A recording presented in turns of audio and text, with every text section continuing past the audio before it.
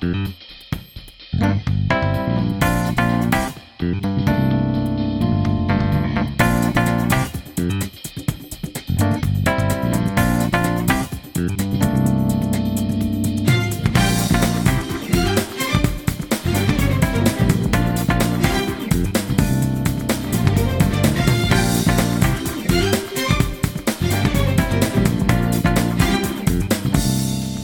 and welcome to episode 55 of Some Like It Scott.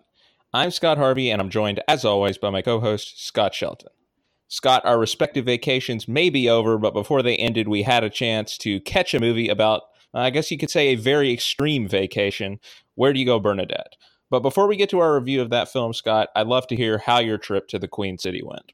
The Queen City, good one. Did you Google that or did you actually know off the top of your head? Well, okay, so the thing is there's some debate about what the real Queen City is because both Charlotte, North Carolina and Cincinnati claim the title of Queen City. It's some sort of English history thing that I'm not up to date on, but no, I didn't Google it. I did happen to know that off the top of my head. Yeah, it was good. And you say Queen City dispute. I like both the cities. They can both have the title. It's fine. I agree. No. But yeah, no, I enjoyed my vacation. It was great. My mom and I go every year to watch the tennis. A lot of players lost early this year, which was a bit of a bummer. Yeah, I was noticing that. Yeah, but it was still a good time. We got to see, Djokovic made it to the semifinals, so it's not exactly losing early, but the final day was a bit of a dud. We were interested enough to go and watch a set of it, but we'd also been watching tennis all week, so we took an early reprieve, I should say, and got out of the 94-degree heat because it was pretty brutal on the last day. And no, it was a great time, though. I'm feeling relatively refreshed, but I'm also moving apartments this week, so staying busy. Did I see where Madison Keys was in the final maybe for the women? And she won. Oh, well, that's good. That's exciting. Yeah. Her biggest title to date she lost to Sloane Stephens in the U.S. Open final a few years ago, but yeah, it was a big win for her. And now this week we have, of course, the Winston-Salem Open going on. Of course, not as big of a tournament, but I noticed that I think Andy Murray maybe is playing and a couple other people who, Andy Murray's really not even ranked anymore, I don't think, but a couple other notable players are going to be here in Winston-Salem. I think that's right. Yeah. They recently switched from the women this week, switched from New Haven to the Bronx, but I think they still have in the Winston-Salem tournament. So, stop by, catch some tennis if you have the free time in your first week of law school. Yeah, I was about to say, first week of the third year of law school. It's not the first week of law school for you, but how's that going? Well, today was my last first day of school, so, big moment. It's about time. I guess, how many first days of school have I had now? Probably about 19 or 18 or 19, so about time I get to this point. But, yeah, we're almost there. Yeah, it's fine. You'll go back for a PhD, and there'll be more. Oh, gosh. I did say, though, today, I was like, well, maybe 30 years from now when I'm a professor, I'll have another first day of school. But for all intents and purposes, this is my last first day of school, at least as a student. So exciting times. It is. It's pretty, man, you're not going to know what to do yourself. You're not going to know what to do with yourself with no school on the horizon at the end of this year. I'm just going to go to every Schmoedown Live event, I think, is what that means. Let me know. I'll be there. For real, though, like I'm going to be making a salary. Who knows what that will be? But I don't have a family to support, right? Like you're not like Cody. I'm not like Cody Hall now. I know you're not listening, Cody, but congratulations on the birth of his son. I can't remember what the name was, but congratulations to Cody. Big moment for him. But yeah, no, I don't know if I'm ready to become a real adult man yet, but I guess I'm going to have to... real adult man. I guess I'm going to have to become one whether I like it or not within the next year. So, Scott, if you have the disposable income to go to every Schmoedown Live, I will be there too. I don't, unless Kirkland and Ellis comes knocking, which they're not going to. But all right, Scott, without further ado, let's dive into a movie several years in the making. In fact, Where'd You Go, Bernadette? Based on the best-selling novel by Maria Semple, Where'd You Go, Bernadette tells the story of the Fox family, a well-off clan of three living in Seattle, where Dad Elgin, played by Billy Crudup, is a successful tech genius working at Microsoft. However, everything is not so rosy for Elgin's wife, Bernadette, played by Cate Blanchett, who is going through a midlife crisis after a long hiatus in her career as an acclaimed architect. With a family vacation to Antarctica on the horizon, things start to spiral further out of control for Bernadette and her family, including Em Nelson as daughter B, is forced to come to terms with, with the reality of Bernadette's situation, especially after she mysteriously disappears. Scott, with a popular novel as its source material, a buzzy cast that also includes Kristen Wiig, Lawrence Fishburne, and Troy Bellisario, and the pride of Houston, Texas, Richard Linklater behind the camera, this film has all the makings of a late summer palate cleanser. Is it an intelligent and emotionally satisfying journey, or, much like its titular character, does it disappear from your mind without a trace? I think it's somewhere in the middle. I think that I can't say that it was. Well, in some ways, it was emotionally satisfying. I will say, I think towards the end, I did get some emotional payoff. I don't know if the movie totally earned it and deserved it, but as I put in my Letterboxd review, and I feel even more strongly about it now, that it has its charming moments, especially towards the end, as the relation, not even always towards the end, but sprinkled throughout with the relationship between Bernadette and B. I think that's the highlight of the film for me, and it's in those moments where I really liked Cate Blanchett's character, and through the entire narrative, I was a huge fan of B. And I'm already forgetting. I'm sorry, the name of the actress. Emma Nelson. This is her first name. Emma Nelson. Yeah, Emma Nelson. I really enjoyed her performance, and so in that sense, there's that one emotional payoff. But I think that unfortunately, it's underwhelming in a lot of other areas, to the point where, did it completely disappear from my mind? No. Was it entirely satisfying in a way that I thought it deserved to be? No is also probably the answer to that question. So overall, I think it's probably, I think the annals of history will probably show this as one of the weaker entries in Richard Linklater's directorial career, but it still has its moments. I think that I've had a little bit of time to think about this since I saw this on Saturday, and we're recording on Monday night. And I think that this probably just isn't I haven't read the books, I don't know, but this probably just doesn't really fit Richard Linklater's MO very well. I think that it might be safe to say that he doesn't adopt novels. You know what I mean? I mean, correct me if I'm wrong here.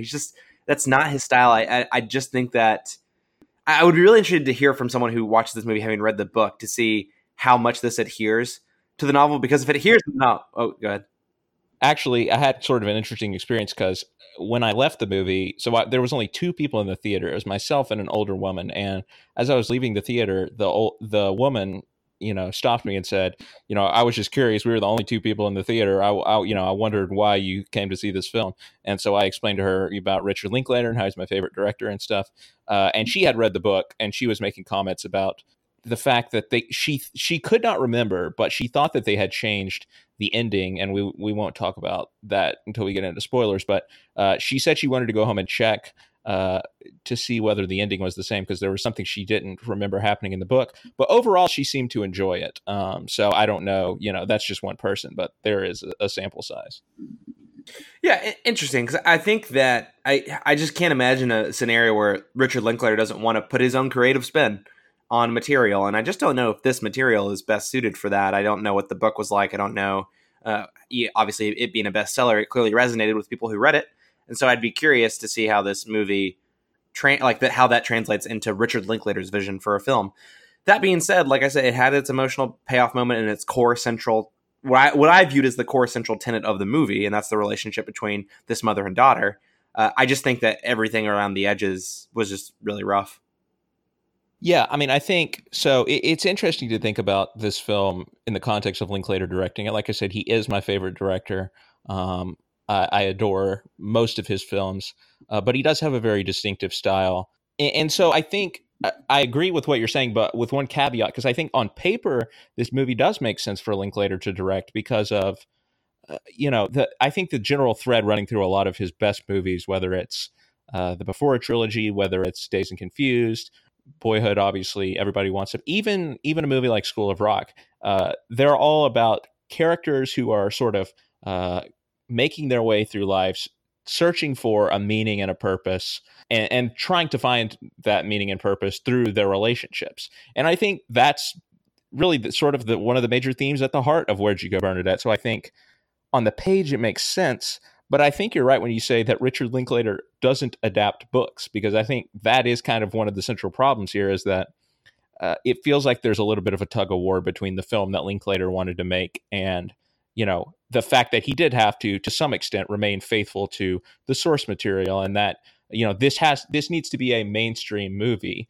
because it was a best-selling novel. And not that Linklater can't make mainstream movies. I mean, School of Rock is a great example, but that was also an original film that he was really able to put his own spin on. And I think what you get in this movie is, obviously his best movies, in my opinion, have this sort of aimless quality to them where there's not really any plot going on. You're sort of just experiencing these characters and their relationships. I mean, obviously that is the entire point of the Before trilogy. You literally just follow these this couple for 3 movies, and it's completely dialogue driven, completely based on their relationship. There's no real plot whatsoever. And I think you get sort of moments in that, like there's small moments when the characters are on screen, and in particular, you talk about the relationship between Bernadette and B, which I agree is the best part of the movie. And I really liked Emma Nelson's performance. And I think those are the best moments of Cate Blanchett's performance as well. Because that's what Linklater does well, is the intimate scenes between 2 or 3 characters, really revealing stuff about their relationship. But at the same time, I think there are, it's too aimless to support the source material here. And I think that as a result, things which probably made a lot more sense in the book, I was kind of scratching my head about a few things in this movie, which we'll get into. But I think especially the character of Elgin, played by Billy Crudup, I didn't understand sort of the reaction that people had to this character, that the other characters had to this character. I don't think that they did a great enough job explaining why exactly this character needed to undergo the arc that he did. And just a few other things that I think there were some loose ends that weren't really tied up. And maybe that's, again, because Linklater wanted to make a sort of different movie that sort of just coasted on these relationships instead, and was in a bit of a creative tug of war. I was interested to see sort of, because this movie was in sort of development hell for a while and the release date kept getting pushed back, I was interested to see, what Linklater's relationship would be to it at all once it released. And, he did do press for the movie. He has been talking about the movie. But I also watched this video on Vanity Fair where he was sort of going through his career and talking about, his standout films in great detail. And then he sort of got to the end about Where'd You Go, Bernadette? And he's like, yeah, Megan Ellison gave me this book and I really liked it. I really liked the character of Bernadette. And I think we made a good movie. And that was about all he had to say about it. So, I don't know if it was just the fact that it was a new movie and he didn't want to say too much about it yet. But, it just doesn't seem like it certainly isn't signature Linklater. And it doesn't seem like the final package is necessarily something that he's going to want to, hype up in his filmography in the future. But, he's able to make more out of this than a lot of directors could. I just wonder if, because I do think that the story is good enough here, the characters, could be interesting and are interesting in moments.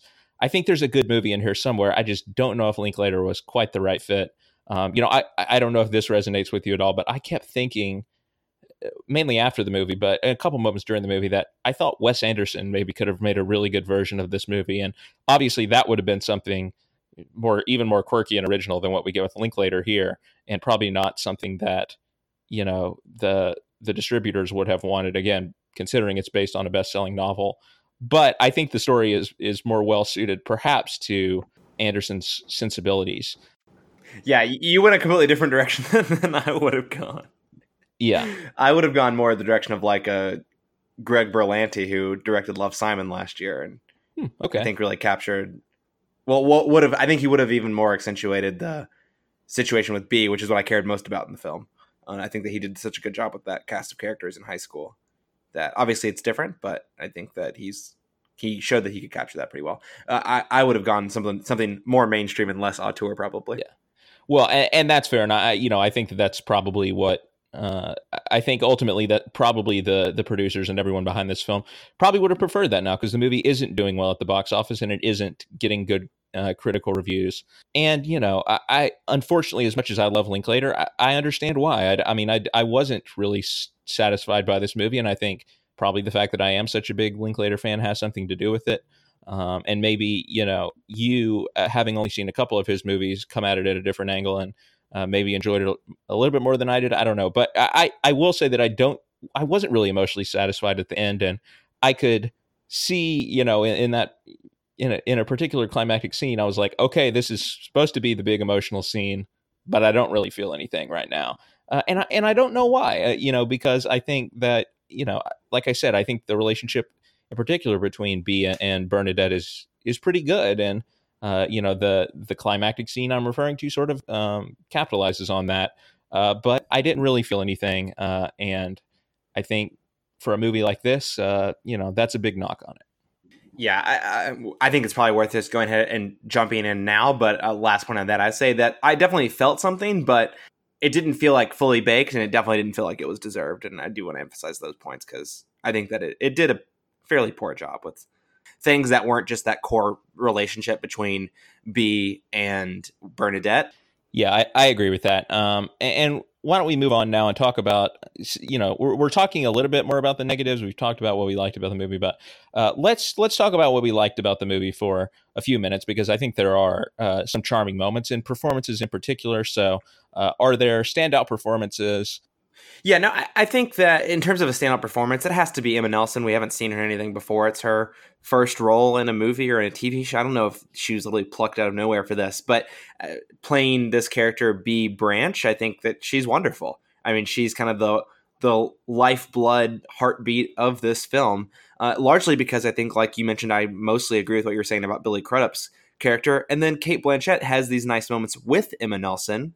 But I don't think that she was the right casting decision for that Bernadette role. I think that she's someone who I just couldn't believe was Bernadette, and maybe we'll talk about that a little bit later. But Emma Nelson, I think, was spectacular. I think that she really captured what I wanted to see. And again, I haven't read the book, so it's hard to say how it translates necessarily. But she's someone who clearly all these supporting cast members think certain things about Bernadette, about her, about Elgin. And I think that Beast has been empowered to stand up for herself, even though she's an 8th grader in middle school. And I think that shining role, she really stepped up into that and really stood up to people and in that community in certain moments that I'm sure that you can recognize that I'm alluding to, in a way that I thought she just knocked out of the park. Yeah, I agree that I think she has a standout role here. I've seen a few people criticizing the fact that maybe this character doesn't really have much of an arc, that she kind of she supports and loves her mother in the beginning, and she supports her and loves her mother at the end. But I don't agree with that. First of all, I mean, I agree with the fact that, those are her emotions at those points in the movie, but I think that's kind of her arc, right? Like, even as, her family is going through this turmoil, her mother is going through this turmoil, she stands by her mother and she's loyal to her mother. However, her idea of what it means to be loyal to her mother also changes, as this is happening. So while she still, loves her mother, supports her mother, is loyal to her mother in the end, as she was in the beginning, I think she has a different understanding of what it means to do all of those things, to have all of those emotions towards her mother. So I think it's a little bit simplistic to say that, oh, she doesn't change, she has no arc in the movie, because I don't think that's true. Yeah, and she does change in other ways too. I mean, she changed, like, her perspective on going to boarding school, for example, is something that's a key part of her personal narrative arc that doesn't really necessarily, I mean, all these things interact with other characters, but that's one that's more insular to her, and that's something that changes over the course of the film. So yeah, I think I'm in your boat with that critique. Yeah, but I think she has a wonderful performance. I mean, such a natural screen presence. It is amazing that this is her first thing we've seen her in, but I am confident that we'll see her in more on the strength of this role. I think she holds her own with a sterling cast. And I will say, while Cate Blanchett's character did not connect with me at every stage of the movie, I think she was a good person for this role. I'll disagree with you there, I guess, because okay. I think that there's a quirkiness and edge to this character that could have been really cringy and could have just really rubbed people the wrong way. Because I think, obviously, the character of Bernadette in the movie, people are reacting to her in a very negative way. Like, a lot of the moms, especially the Kristen Wiig character, at least early in the movie, they hate Bernadette. And I think that, obviously, we as the audience have to care about Bernadette for the movie to work. So I think that Cate Blanchett brings a really nice, like, the quirkiness that she brings to the character isn't forced. It feels natural. It feels pretty lived in, as this character goes. And so I think, she has the chops to pull it off. And I think, even though the character didn't always work for me, I don't know that her performance was the problem, because I think she brought the right edge and tone to the performance to where we still cared about this character, even as we understood that she, needed help and that she was troubled for various reasons. So it worked for me. And I think those are the two standout performances. I think Kristen Wiig has a couple of funny moments as the neighbor. Lawrence Fishburne, really kind of a throwaway role. Same for Troy and Belisario. They're just kind of these characters who pop up to offer sort of sage advice at various points in Bernadette's journey. And I don't know that their characters really served much more of a purpose than that. No, I think to go back to just to give my side of my take of why I think Cate Blanchett's a bad casting for this is because when I look on screen and I see Cate Blanchett, there's no part of me that believes, no matter how good her performance is, there's no part of me that believes that she's this person with, high anxiety, intense depression, whatever might be the instigation is. I just don't believe it when I see it on screen. Right. And so it's not that her performance wasn't good, because I think that she did a good job. And it's why those moments with B stand out so much. It's because it's when the narrative allows her to come out of her shell. Like, that's the situation she's comfortable with. And you can kind of forget about the fact that she's this person who, otherwise doesn't want to leave her house, doesn't want to do anything outside of the home. Like, you have to, she basically has to be dragged out to go get dinner with her husband and things like that. And so I just don't believe it when you put Cate Blanchett in that role. And I think I guess it's complicated, right? Because these characters are like, this character is complicated, and the reason why she's feeling the way that she's feeling is complicated. But I think that it would have been better served having someone who I didn't have other associations with already. Yes, you make a very valid point about having the chops to pull this off, not cringy. I guess I just trust that there's other actresses out there who I don't know and don't already have preconceived notions of who they are and what to expect from them, that could also pull off the role, because I trust Richard Linklater pulling the best out of these characters, just like he pulled the best out of, Emma Nelson. Now, obviously, we have no idea what her long-term career is going to look like, but I have to believe that she's talented, and Richard Linklater pulled the best out of her. And so that's why it didn't necessarily, the casting didn't work for me. I still think that Cate Blanchett's performance is good, emphasized by those moments where she does get to share the screen with Emma Nelson and have those really intimate mother-daughter moments. There's one in particular that comes to my mind that I'll talk about at the end, but that's just more where I'm coming from there. Yeah. Well, as far as Emma Nelson goes, like, I don't think there's anyone maybe right now who's better at directing young people, as we've seen, than Richard Linklater is. I mean, it's a hallmark of a lot of his movies, and the strongest characters in a lot of his movies are the young people. But I don't disagree with you about Blanchett that it isn't always believable, but I see that more as a failing of the screenplay. And what I mean by that is, I think I don't understand. One of the things that I was confused about is I don't understand really why the things that are happening in this movie are happening now. Like, because when the movie starts, it seems like she's basically been in the same position, for a number of years, right? She's not working. Her husband is very successful. Her daughter is going to school and, has this personality. And I think it doesn't make sense why all of the sudden things really start to spiral downward for her. There's not really an instigating event that spurs on her downward spiral, so to speak. And so I was really confused about why all of a sudden she's falling asleep in the pharmacy and, sort of the more off the wall things that literally cause her family to have an intervention for her. I just didn't get that. I felt like something that maybe was lost in translation between the book and the movie, and I think that's more of why I didn't necessarily believe the character in certain moments, because I didn't understand why exactly she was acting the way that she was, because it didn't seem like anything in her life had really changed all that much from the past several years before this movie is set, and so I don't really hold Cate Blanchett and her performance as responsible for that. I think that's a fair point as well. I think that you could make some arguments around, B's time in middle school coming to an end and this family vacation, but I still think that I side with your point around, well, little things like that have come up before, and so there's no reason that it should have bubbled over now, other than the fact that it did. And maybe that's just the reality of the story.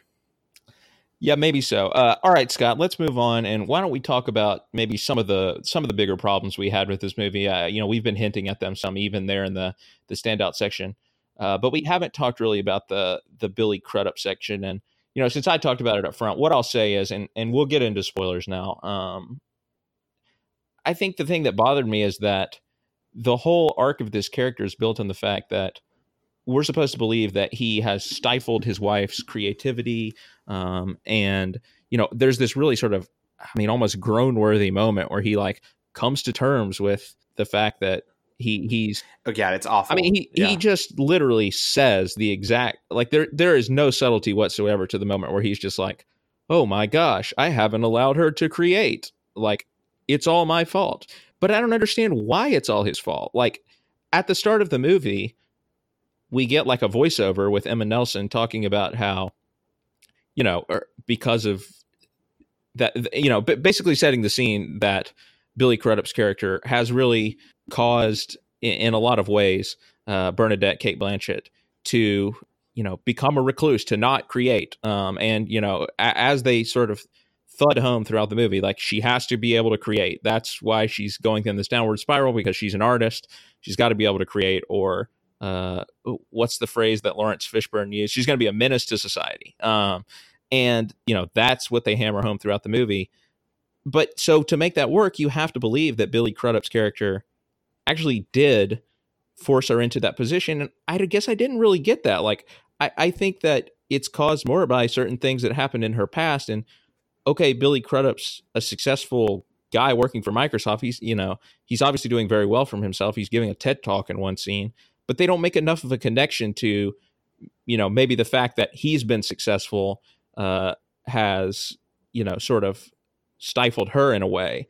And so I just didn't get that arc at all. And I think that's important to the movie's success.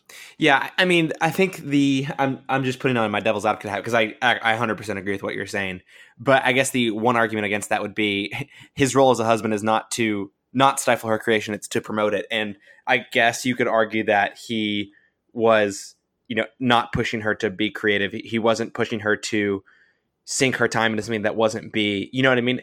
But otherwise, again, I think that's a big reach too, because I agree with you. It doesn't make any, it's weird because, and I'm almost confused, like towards the end of the film when he's having this revelation, like, I failed my wife. And I'm just like, I guess, but it's also like, it's not like you were like telling her to stay at home. Yeah. Like the sequence of events I understood, right? Like, you have this person next door when she's building the 20 Mile house that moves in and like causes her this trauma to her creative career or whatever, and she like runs away from that and in that sense stifles creativity. But he didn't. The movie doesn't leave me with the impression that he was responsible for that. It's like he obliged her. You know what I mean? Yeah, no, it's really weird. And even the moment where he comes to terms with what he's done, or what he's apparently done, like the moment before it that prompts him to make this realization didn't work for me either. Involving this story from the past between the two of them, I didn't get why all of a sudden what he hasn't realized in the last 8-10 years, however long it's been, all of a sudden it all comes rushing to him in this incredible moment of clarity. You just haven't been there before. Yeah, I guess not. And something else that bothered me, talking about the 20 Mile house part, there is a lot of exposition in this movie that is handled in not a very subtle way. Like, and I think this is one of the areas where we see that Linklater is not as good at adapting books, because obviously books have leave a lot more. They are expository. Exposition to breathe, right? Like, a lot of the stuff we get about Bernadette's background probably would have been fleshed out over the course of a 400-page novel. But because this isn't a 400-page novel, we watch a YouTube video for like 10 minutes that is, just all about Bernadette's past. Like, it's basically like a History Channel biography of her. And Bernadette is the one watching it. And so it just feels like a very shoehorned in way to like get all this story in that we obviously need to understand Bernadette's arc. But that they couldn't really afford to do over the course of, as they would in a novel. And, voiceover, I think, serves its purpose as well in certain moments of the movie. And so, again, I think this is maybe where some of Linklater's shortcomings at adapting this book are demonstrated. Yeah, I agree. The Elgin's character is is rough, and then I think there's a lot of loose ends. I think you were alluding to them at the beginning, but there's a lot of loose ends attached to this character as well, and attached to the community, right? I mean, you talk about Kristen Wiig, and then a bunch of other roles that were throwaway, and I would lump in Kristen Wiig's performance as throwaway too, because that, I mean, there's barely any closure on that. There's barely any closure on Elgin's assistant, who's also friends with Kristen Wiig. Like, I don't know if the book leaves a lot of loose ends too. I would assume that it wouldn't. Maybe those scenes just got left on the cutting room floor. But yeah, I think that this character just showed a lot of weak. It's like pretty much the focal point of the weak links. All weak links tie back to Elgin. Yeah. Well, is there anything you want to say also about the subplot with the FBI agent and the fact that Bernadette has been communicating with this person from a company that isn't real, and that they've stolen her identity and they're coming to America to, steal all of these people's identities? That just didn't really seem to fit very well in the movie to me, with what the movie is clearly trying to say about creativity. And it just seemed like, again, a way to force this intervention scene that we obviously have to get to spur on Bernadette's disappearance. Yeah, I mean, looking back, you would be forgiven for completely forgetting that subplot too, because it's like played for jokes at the beginning of the movie and then gets serious as a part of this intervention. But the thing is, it's serious enough. I mean, from my perspective at least, like, it's serious enough where you could have had the intervention without any of this subplot, right? Like, you don't need the FBI agent there to have the intervention. You could have had Judy Greer as the doctor in there, and you could have had his secretary, and I think the scene would have been. Although I think the FBI agent was actually kind of funny, but yeah, no, I agree. It's just, and tonally too, they don't get. I mean, the fact that the FBI agent is funny kind of like screws things up. Yeah. Okay. So the last thing I want to talk about, and I think we can probably say very quickly because we've sort of already shown our hand, but as far as where this movie stands among Linklater's oeuvre, obviously very accomplished, a very acclaimed director, hasn't won an Oscar, but maybe that just shows that he's too special. But I know you've only seen a couple of his movies. I imagine I know where this one is going to rank, but where do you think this movie really fits into his lexicon? Yeah, I mean, I haven't seen even a good chunk of his movies, if I'm being fair. I've really only seen 2 or 3, but this one's definitely at the bottom of the list. I haven't, like, even again, I'm sure he has movies that are weaker, and I've only seen some of the best. It's fair to say, so maybe it's being a little unfair to the movie, and you'll probably be a better judge. They're all the best. Sure, but for me, is the weakest Linklater movie that I've seen. And I'd have to agree. I mean, like, he is my favorite director. I can't say that I've seen every single movie that he's done. There's still a couple holes I have in there, I guess, but this is my least favorite of the movies he's done. I mean, I think everything else is just such a high, whether it's, going all the way back to the start of his career with a movie like Dazed and Confused. I think the different eras have been interesting. I mean, he was on such a roll with movies like with Before Midnight, which was obviously the conclusion of the Before trilogy back in 2013, and then 1 year later you had Boyhood, and then 2 years later you had Everybody Wants Some. I mean, an incredible hot streak, like one of the greatest hot streaks any filmmaker has ever pulled off. But then now he's done Last Flag Flying and this movie, which I think have a lot more mainstream sensibilities. So I want him to find his Antarctica before this next movie, because I think he needs to get back to what he does best. And I don't think that, again, I don't think that making a movie with mainstream sensibilities is necessarily like bad for him, because he's shown he can do it in movies like School of Rock and Me and Orson Welles, which is a movie that I love. Probably his most underrated movie for me. But I just think that adapting this particular book at least, didn't mesh well with his directorial style. And I think he would be well served to resort to the kind of films that he's, made a name off of. So bottom of the list, but even the worst Linklater movie has its virtues, and is far better than the worst movie or my least favorite movie in most directors' lexicons. I wonder if movies like if movies like School of Rock would be as popular today as they were 15 years ago. I think he maybe is just having a hard time matching up his directorial sensibilities with what is mainstream today, and also, getting those projects funded. Yeah, no, I think that's a good point.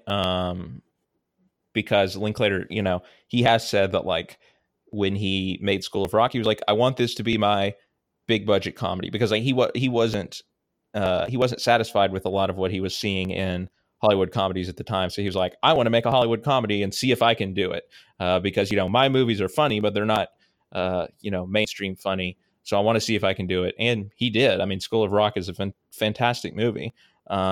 But I just don't know if he would even go down that road again, whether the market was, amenable to it or not, because I think he sort of got that over and done with. But I definitely see what you're saying, that this type of comedy, maybe if you got the equivalent of Jack Black today, like the equivalent of mid 2000s Jack Black today, maybe star power could get it over the hill, but Hollywood comedies, with the exception of something like Jumanji, which has a lot of star power, they aren't really doing numbers.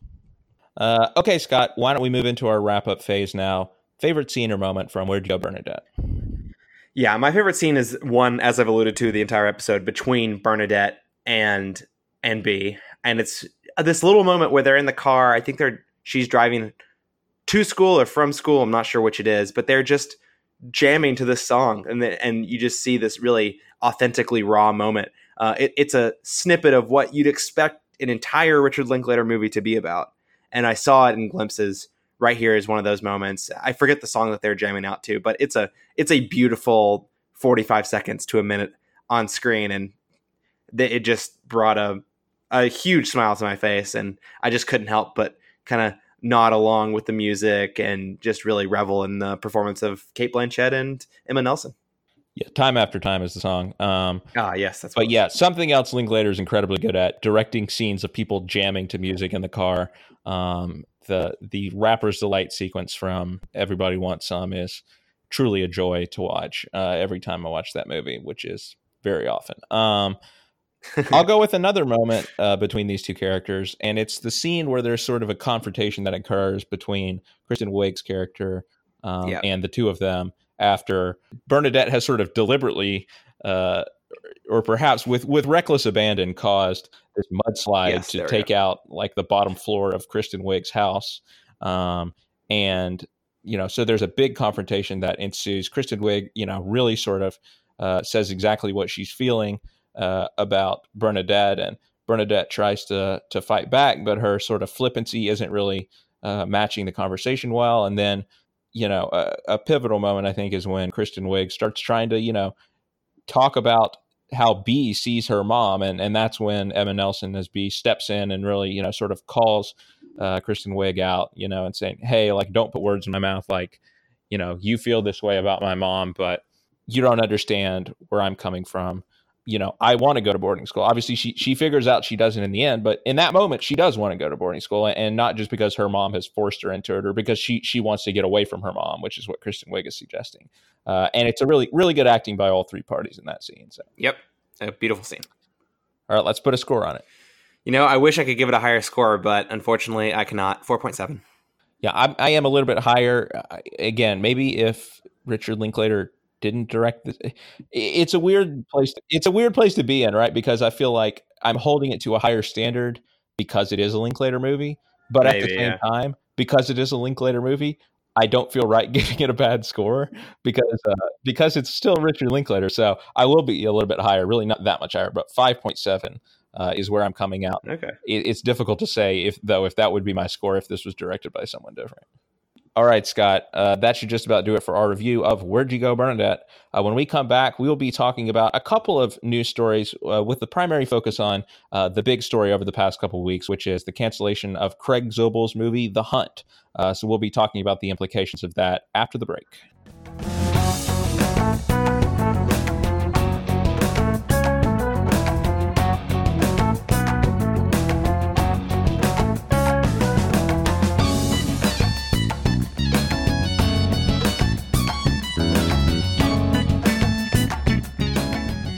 Welcome back to this episode of Some Like It, Scott.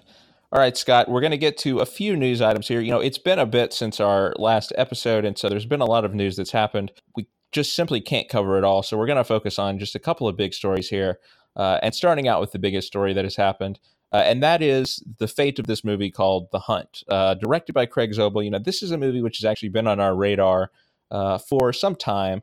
Probably hasn't been on a lot of other people's radars, just because, you know, it's a low-budget Blumhouse horror film. Although I will say, I don't know if you noticed this the other day, Scott, but this was sort of a tweet that I saw from someone pointing out that sort of very quietly, Universal has now hit $1 billion for the year, basically just releasing like mid-budget comedies like Yesterday and Good Boys, which are out now, and Blumhouse movies. Now, granted, one of those was Us, which obviously was a huge hit, but still, the fact that they were able to reach those heights suggests that, you know, maybe The Hunt would have actually done decent numbers at the box office, because I think Blumhouse has at least become a well-known commodity to horror fans.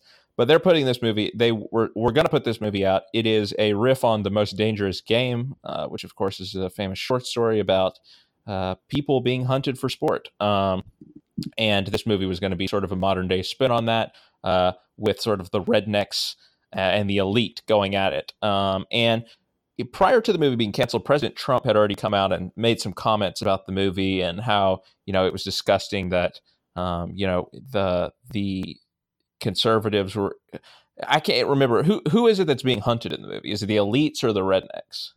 Rednecks. Right. So the rednecks are being hunted. And so President Trump had come out to suggest that this was a liberal fantasy and disgusting. And, you know, people needed to, you know, boycott and protest this movie. And Universal responded by just pulling the movie all together and saying, we're not going to release this. And, you know, there are a lot of things that go into this, Scott. Obviously, this is very politically charged. I guess a couple of things for me is that on the one hand, I think, and, you know, we'll talk about this, but I think that this sends a dangerous precedent as far as like government censorship and the role that government plays in, you know, silencing dissenters. You know, if this movie is even supposed to be a dissenter, right? Like Craig Zobel has come out today and suggested that no, the movie is a lot, to no one's surprise, that the movie is a lot more even-handed than people on either side of the aisle have given it credit for. Because, you know, when the movie was canceled, a lot of people on the left then were coming out and saying, oh, actually, you know, this is, you know, sort of the other way around. Like the rednecks are being portrayed as the heroes. Like, can't you see that the elites are actually the villains in this movie? But yeah, to no one's surprise, the movie is more nuanced than that, especially since it's written by Damon Lindelof, creator of Lost, The Leftovers, you know, very accomplished in the world of TV and known for his complex TV shows. And so I am very troubled about the implications of, you know, the government, the role of the government played in this and the sort of censorship that has gone on here. At the same time, you know, I understand Universal's perspective of, especially with the mass shootings that have happened recently, with the fact that movie theaters are, you know, sometimes can be a breeding ground for mass shootings. And the fact that Trump had already come out and said, you know, was putting his supporters on notice about this movie. I do sympathize with Universal perhaps being concerned. And I have to think that this probably went into the decision also. Being concerned with the possibility of some sort of incident happening, you know, in a theater because of this movie and because of what President Trump said. But Scott, I want to get your thoughts on this because obviously there's a lot to break down here. Yeah, there is a lot to break down. And I think generally I'd agree. I think this sets a really bad precedent. And maybe we can talk about maybe some of the fallout from that we're already seeing with a movie like Jojo Rabbit and Disney and how Disney, that's obviously a Disney movie. Well, it's a Fox Searchlight movie, which now, of course, is owned by Disney. And there's some rumblings that have been going on in the wake of the cancellation of The Hunt, which we can talk about in a minute. But to focus on The Hunt, I think that it really is concerning because it just feels like a lightning rod for people to complain for conservatives, or I mean Trump conservatives, even not even real conservatives, like Trump conservatives, to complain about these things, which they're already complaining about, right? And they're just using that as a focal point for their arguments, when in reality, it's really, you know, it's just a fake, you know, it's a scarecrow. It's not even real, right? Because anyone who had seen a screening of this movie would be able to tell you that that's not what this film was about. And if you even watch the trailer, it doesn't look like what the movie is about. Because the movie looks like it's about these people who are being hunted, these rednecks, who these of course we can interface liberal on top of the elites here, the elites hunting conservatives, but the entire trailer shows how, okay, it's the conservatives fighting back. And just, I mean, a presumption I think inherent there is that they would in some way win, right? They are, like you said, they're the heroes of the movie. The liberal elite are the villains, as those people are pointing out. And I think that the quotes from Craig Zobel talking about how, it's supposed to poke at both sides of the aisle. It's supposed to be a movie about how we are unable to work together and partisanship reigns supreme, which is an very appropriate satire, because I think people on both sides of the aisle would say that, well, we're not able to work together to complete common goals, right? I think that's an ongoing issue in government, no matter which side of the aisle you fall on. And so I think that the fact that it's being used as this lightning rod to validate, a liberal elite Hollywood who's out of touch with people and really wants to get rid of conservative, poorer, an implication being Southern poorer conservatives. It's total bullshit. It's just total bullshit. And, it's totally fine to have, you watch that movie and you have that opinion and you feel that way about it. That's awesome. Talk about it. But the fact that someone like the president is using the presidential platform to tell people to not to, it's fine. I guess you shouldn't be using the presidential platform to say, don't go see a movie. You shouldn't be doing that sort of censorship, to your point.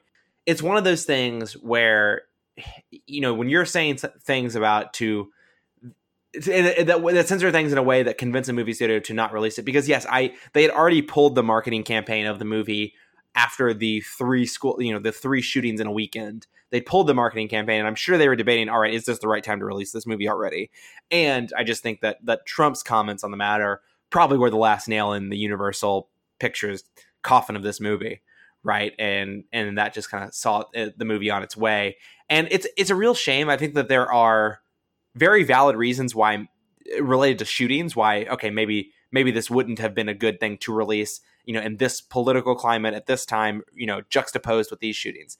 That could be true. But the context of how it actually got canceled looks really bad, in my opinion. And I just don't think that we should be canceling these types of movies, which are supposed to inspire conversation, like legitimate, real conversation with satire, right? With a really, what I would have assumed would have been an incisive and scathing satire of our current political climate on both sides. And I'm sure that liberals who go see the movie will have one perspective, that conservatives would have another perspective, but hopefully the point of the movie would be that you could then talk about those perspectives, and whether or not any productive conversation happens is probably another story. But that's the point of the film. And the fact that this sort of, the context, again, to go back to the context of it is that, essentially Trump telling, this movie, you shouldn't go see this movie. It's, liberal elite Hollywood shitting on conservatives. It feels really wrong. Creators make these movies, whether they're total garbage, the worst movie you've ever seen, or 100 Metacritic movies, people should see them and form their own opinions about them, right? Like even a movie like, what was it? Whatever that, who's the crazy right director who released a movie last year that compared Trump? Dinesh D'Souza. Yeah, Dinesh D'Souza's movie from last year. His name I can't even remember. I can't even remember the name of the movie. But that was released in theaters, and there weren't any liberal political figures saying that whatever distributor released the movie shouldn't have released the movie. And I wouldn't even say the distributor shouldn't have released the movie. They should have released the movie, and people should have seen it if they wanted to see it and formed their own opinions about it. I formed my own opinion without having seen it, which is maybe makes me a bad movie critic. I don't know. But I didn't see the movie. I didn't want to see the movie. And that's fine. And if The Hunt was released and you didn't want to see it, that's fine too. That's totally okay. But I just don't think this is the right way to go about that. Again, maybe it already wasn't the right time for this movie to be released, given the context of the mass shootings.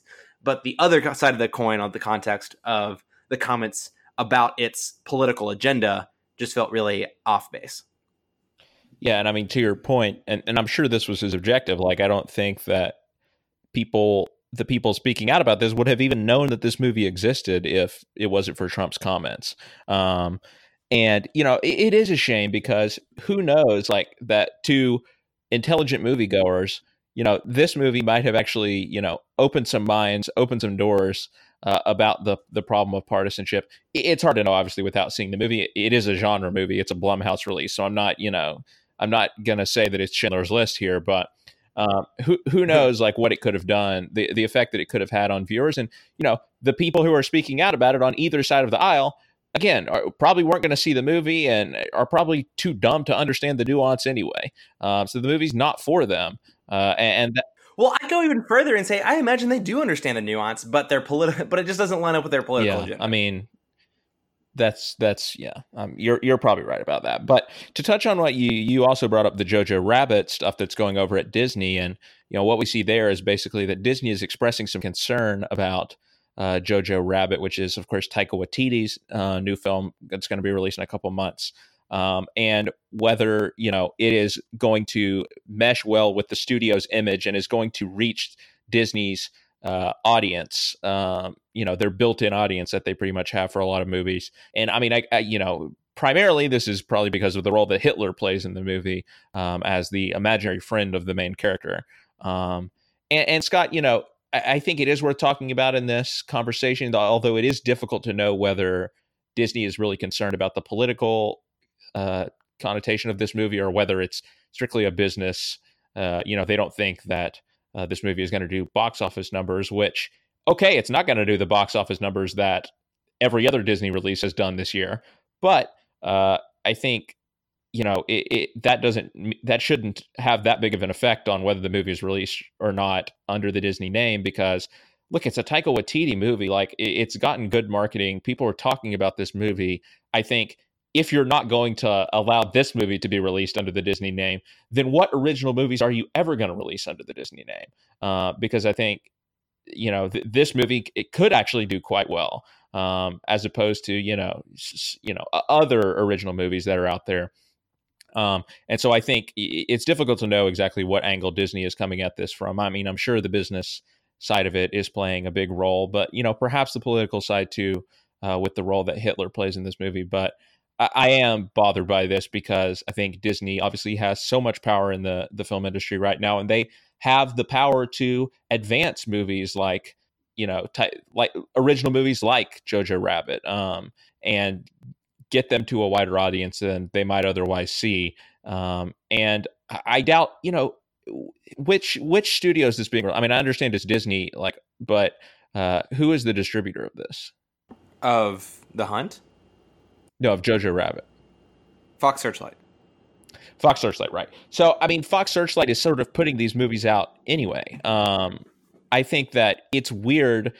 I mean, obviously because Disney has just acquired Fox Searchlight, but I think it's weird for Disney to come out and say, oh, we don't think this movie is going to be successful because like Fox Searchlight has had success just because they're under the Disney name. Now, I mean, people probably don't even know that. Like the Walt Disney name is not appearing in the trailers for Jojo Rabbit. So it's just a confusing situation all around. Yeah, and I wouldn't imagine the Disney castle will show up before any Fox Searchlight movie. It's just not how I would expect it's it. It's a different audience. Like they shouldn't expect to get the same audience. Yeah, I mean, just we're beating around the bush here, but just to be explicit for maybe members of our audience who aren't familiar, but like Fox Searchlight, known for their award-winning movies, not their billion-dollar movies. Yeah, right. Like you talk about it not being a winner of the scale of Disney, and that's right, because I'd be shocked if any Fox Searchlight film has ever made more than like $250,000. I'm probably missing one that's really obvious, and I'll Google it later and edit this part out probably. But no, like it would shock me because like every single year they release award contenders. Like I don't even know the last time a Fox Searchlight movie in a year wasn't nominated for Best Picture. I'm sure like every single year they have one that's nominated for Best Picture. But that's the point. Like that is that banner. So here's what I'm seeing. The Favorite, 3 Billboards Outside Ebbing, Missouri, Brooklyn, The Grand Budapest Hotel, Beasts of the Southern Wild, The Descendants, The Tree of Life. Yeah. I mean, all these movies are nominated for Best Picture. Yeah, exactly. So Fox Searchlight, that's what they're known for. Like if you're Disney, you don't, I mean, granted, you acquired the whole umbrella of Fox. I get it. Maybe you didn't buy Fox for Fox Searchlight. I would assume that at least. But like you have Fox Searchlight and you're not going to be distributing movies under Fox Searchlight with the intention of making $1 billion. Now, maybe the political climate, this doesn't mesh well. With Hitler being in your movie doesn't mesh well with your audience. That's fine. Whatever. I get that. I also think that it could also be blowing comments out of proportion. It was rumored that one executive openly voiced these comments in a screening of Jojo Rabbit. Mm-hmm. And again, it's one executive. We don't know who that executive was, what power they have over the distribution process. But I think that in it coming in the wake of this cancellation of The Hunt, it feels directly affected. And this is the exact kind of thing that is seriously concerning, because as much as we can maybe understand The Hunt, at least it being delayed, right, for the context of the mass shootings, this conversation around Jojo Rabbit is I don't understand whatsoever, right? Like that, it seems like a business decision if they were to not release this film. And Fox Searchlight doesn't make decisions about movies. That banner movies you're releasing under that banner, they don't make decisions about movies because of the amount of money it's going to make. They release movies based on their awards consideration, and that's why, I mean, that's what you would leverage. And to jump in there, Fox like Searchlight for. a lot of times, awards consideration will really boost a box office for a movie. Like Green Book was became a huge hit last year after it won Best Picture. And looking further into this, Fox Searchlight also had The Shape of Water, Birdman, and 12 Years a Slave, all which won Best Picture, and all which I imagine picked up some box office steam because of their. I mean, The Shape of Water, definitely. And so it just doesn't make sense. Like, also, going back to the business angle of it, and bringing back in, that tweet that I saw about Universal making $1 billion off of, Blumhouse movies, and they also had How to Train Your Dragon and Fast and Furious Hobbs and Shaw. So but still, I think that what that has shown is that you can do numbers. You just you can't expect to do the numbers that every Disney movie has done this year. You can't expect to do 1 billion with every movie. But if you market the movies well, then you can overperform, you can overachieve with these mid-budget original movies, and still achieve commercial success while still having all of the big budget stuff that Disney is going to be making plunder off of from here to Kingdom Come. Yeah, so Aladdin, Toy Story 4, and The Lion King all made $1 billion. Both Captain Marvel and Endgame, obviously. So their hit rate for $1 billion is absurd, right? Like, they probably have every movie that's made $1 billion. There might be, I think that there might be another movie that made $1 billion this year besides those ones that we've already mentioned. But the point is, they're just, in terms of box office gross, they're totally dominant. And if they start making decisions around studios like Fox Searchlight based on that kind of decision making, I just fear for the kinds of movies that Fox Searchlight is producing, because we'd see them those movies are just going to have to go elsewhere, right? And that's unfortunate, because Fox Searchlight is willing to throw money behind projects without the guarantee of making their money back. And before that was because bigger revenue movies at Fox were funding those and funding the awards consideration. And it'll just, again, I don't want to blow it too out of proportion, because I'm sure there are probably cooler heads in the room than that, and larger context for, even if this doesn't gel with the typical Disney audience, it makes a lot of sense to keep those movies, because like it or not, Avengers Endgame is not going to be nominated for Best Picture, right? I might argue that it may be worth, and maybe I'll be wrong at the end of this. Maybe it'll get nominated for Best Picture. Black Panther got nominated, so different kind of movie. There's a chance, but it's a different kind of movie. But Aladdin is not going to be nominated for Best Picture. The Lion King is not going to be nominated for Best Picture. Toy Story 4 is not going to be nominated for Best Picture. It'll be nominated for Best Animated Feature, but it will not get nominated for Best Picture. And Fox Searchlight something they will put out this year, whether it's Jojo Rabbit or another movie, will probably get nominated for Best Picture. And it seems like that Disney would do well to silence a lot of this rhetoric that people are criticizing them for this, obviously. Like, if they put out a movie that, even just one movie that was like a Best Picture nominee, performed at some of the award shows, I think that would silence some of the detractors and say, hey, look, okay, they're putting out all these big budget franchise movies, but they're also putting out a quality awards contender here. Yeah, I mean, because Fox Searchlight later this year, I mean, they've had The Aftermath already this year, and Tolkien, which is kind of it's not a documentary, but a fictionalized documentary, I guess. But they have Ready or Not coming out this coming week. They have Lucy in the Sky, Jojo Rabbit, and A Hidden Life. I have no idea what A Hidden Life is, but I imagine that's the Terrence Malick movie. Okay, yeah, well, Terrence Malick is hit and miss, but Jojo Rabbit or Lucy in the Sky, yes, Lucy in the Sky is a hallmark of the you-piss genre, but emotionally withdrawn people in space. But it probably will still be in awards conversations, and so it's just why. Yeah, and to be honest with you, I think Hidden Life could also get in there, just because, yeah, it's Malick, but also this movie is about a German during World War II who refuses to sympathize with the Nazis, and so it has that sort of historical angle on it that the Academy really yeah. seems to go for. And any of those three movies you named there, right? Like Lucy, Jojo Rabbit, or Hidden Life, those could all be awards contenders. Yeah, and last year, I mean, yes, of course, the favorite was the big awards contender, but they also had Can You Ever Forgive Me? They had The Old Man and the Gun, which got good reviews, though I didn't see it. They had Isle of Dogs.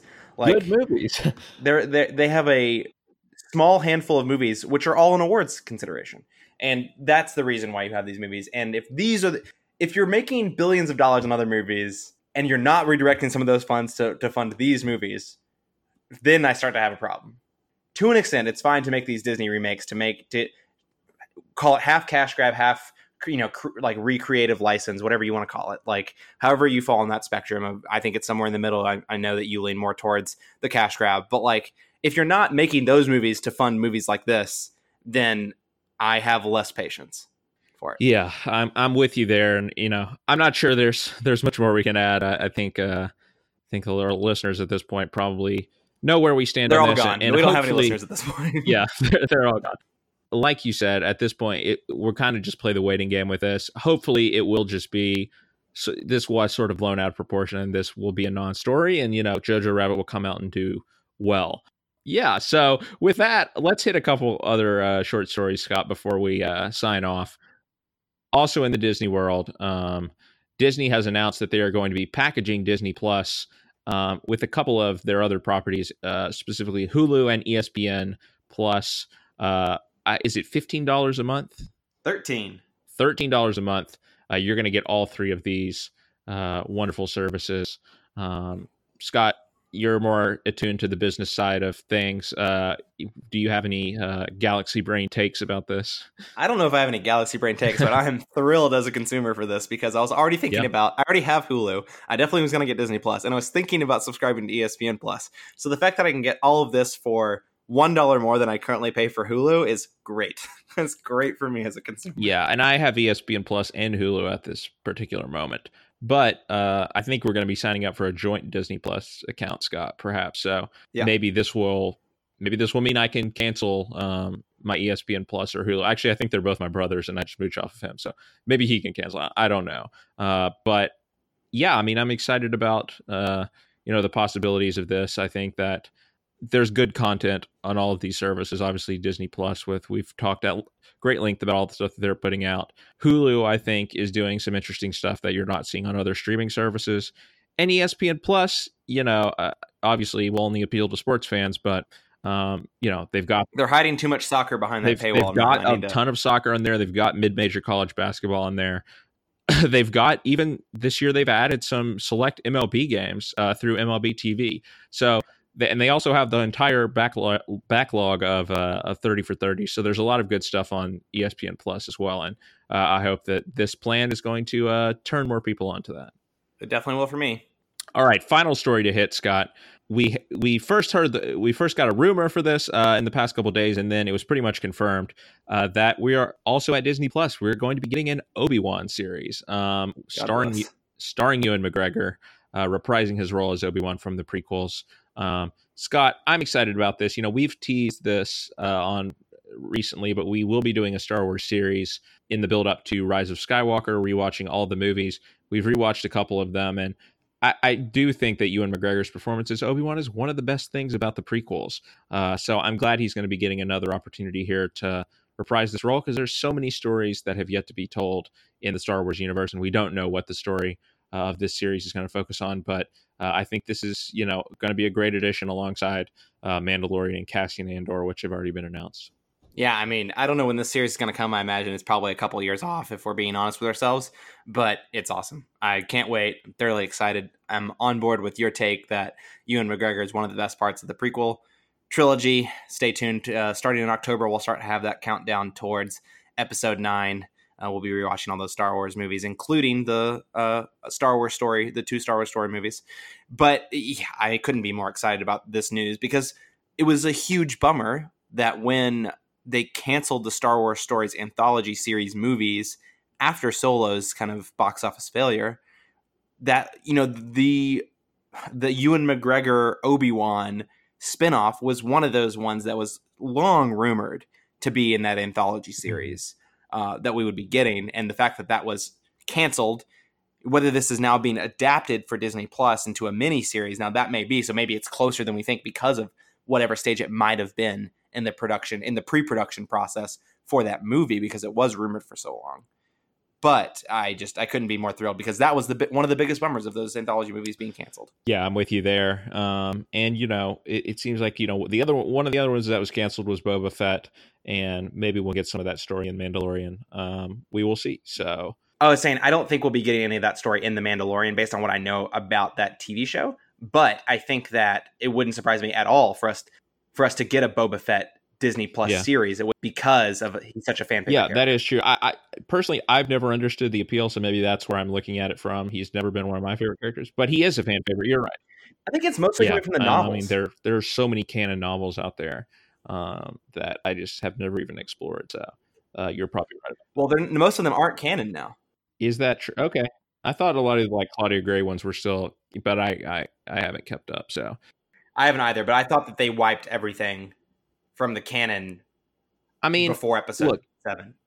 If they're not going to adapt any of them, I guess they might as well. But I say it's a shame that they're not even considering adapting any of them. All right, Scott. Well, we praised Disney there a little bit in the last couple stories, so I think we're coming out at least net neutral, maybe net positive on them. I think they'll forgive us for the first part of the news segment. But that should just about do it for this week's episode of Some Like It Scott. Scott, where can our lovely listeners find you on Twitter? At Shelton2013. And I am at Scarvy Dent. We hope you've enjoyed this episode of Some Like It Scott. If you have and you would like to support us, don't forget about our Patreon page over at patreon.com/mediaplugpods. If you can't support us on Patreon, that's okay too. Just don't forget to rate and review and subscribe to our podcast on Apple Podcasts or wherever else you are listening to this. And I'm Scott Harvey for Scott Shelton. We'll see you next time. Thanks for listening.